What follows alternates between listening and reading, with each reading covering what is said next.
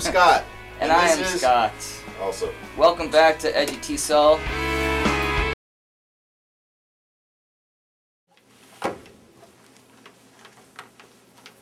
What are we running on? Let's run those two out of 3 and 4.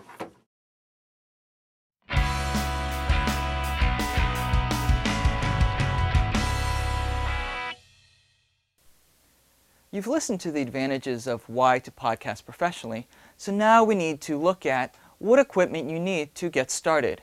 We're going to keep focusing on audio podcasting. And of course, for audio podcasting, the first thing you need is a microphone.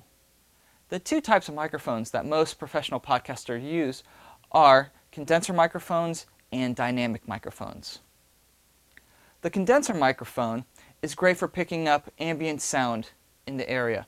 So if you're sharing one microphone between two subjects, condenser microphone is probably your best bet. Disadvantages are its cost. Condenser microphones are usually more expensive than dynamic microphones.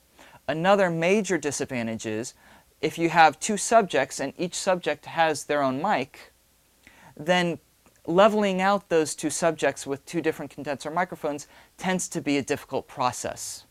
When Scott and I first started podcasting, we had two very expensive, very professional condenser microphones. However, if you listen to our earlier podcasts, you'll hear that the levels between Scott's voice and my voice often are not at the same level, so it doesn't sound as professional as possible. This was the first time in my life that I could do it. I was determined. Yeah. Yeah, so I mean, I think there's moments for textbooks, and I have never met a textbook I totally loved. And I have a sneaky suspicion, and I don't remember who I stole the quote from. Unlike condenser microphones, dynamic microphones have a smaller field. This means that they don't pick up as much ambient noise. I think that dynamic microphones are more ideal when you have multiple subjects, each with their own microphone. Now, Scott and I have used both microphones, and we have maintained and stayed with dynamic microphones because the task of just leveling out our voices is much easier. So you said you use Kia. How do I get to Kia? Kia's website is right here on this brochure that I have. It's Radio. Yeah, turn to face put the mic, the brochure face in the front mic. of you. Like, okay. No, I mean they can't see the brochure even though you're holding it up. Well, I'm facing the mic now. Okay. The website, www. Now that we've looked at the microphones, we come to the next problem. You see that both styles of microphones have the 3 prongs at the end. This means that they require an XLR cable. Now, why use an XLR cable?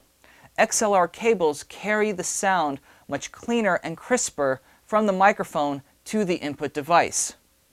You might be familiar with cheaper microphones with headphone jack style cables.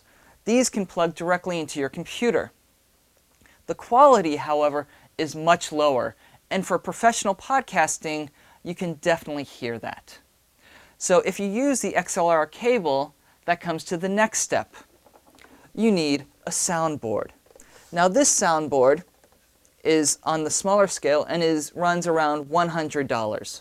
You can get smaller soundboards, you can get much more expensive soundboards, depending on your budget. Now it looks complicated, but we really only turn 2 or 3 different knobs to maintain our level of sound, the loudness, the quality of it, and things to that extent. The benefit of using a soundboard is that if you have multiple subjects in your podcast, 1, 2, 3, 4, you can use that many mics. Whereas if you're plugging directly into your computer, you have to share the one microphone between all the subjects. So in the end, it's about what best suits your needs. Remember, go online, read consumer reports, talk to the professionals in the stores. They can best equip you for the type of podcast that you want to run. Having good mics makes you sound professional. What comes out of your mouth after that, I have no control over.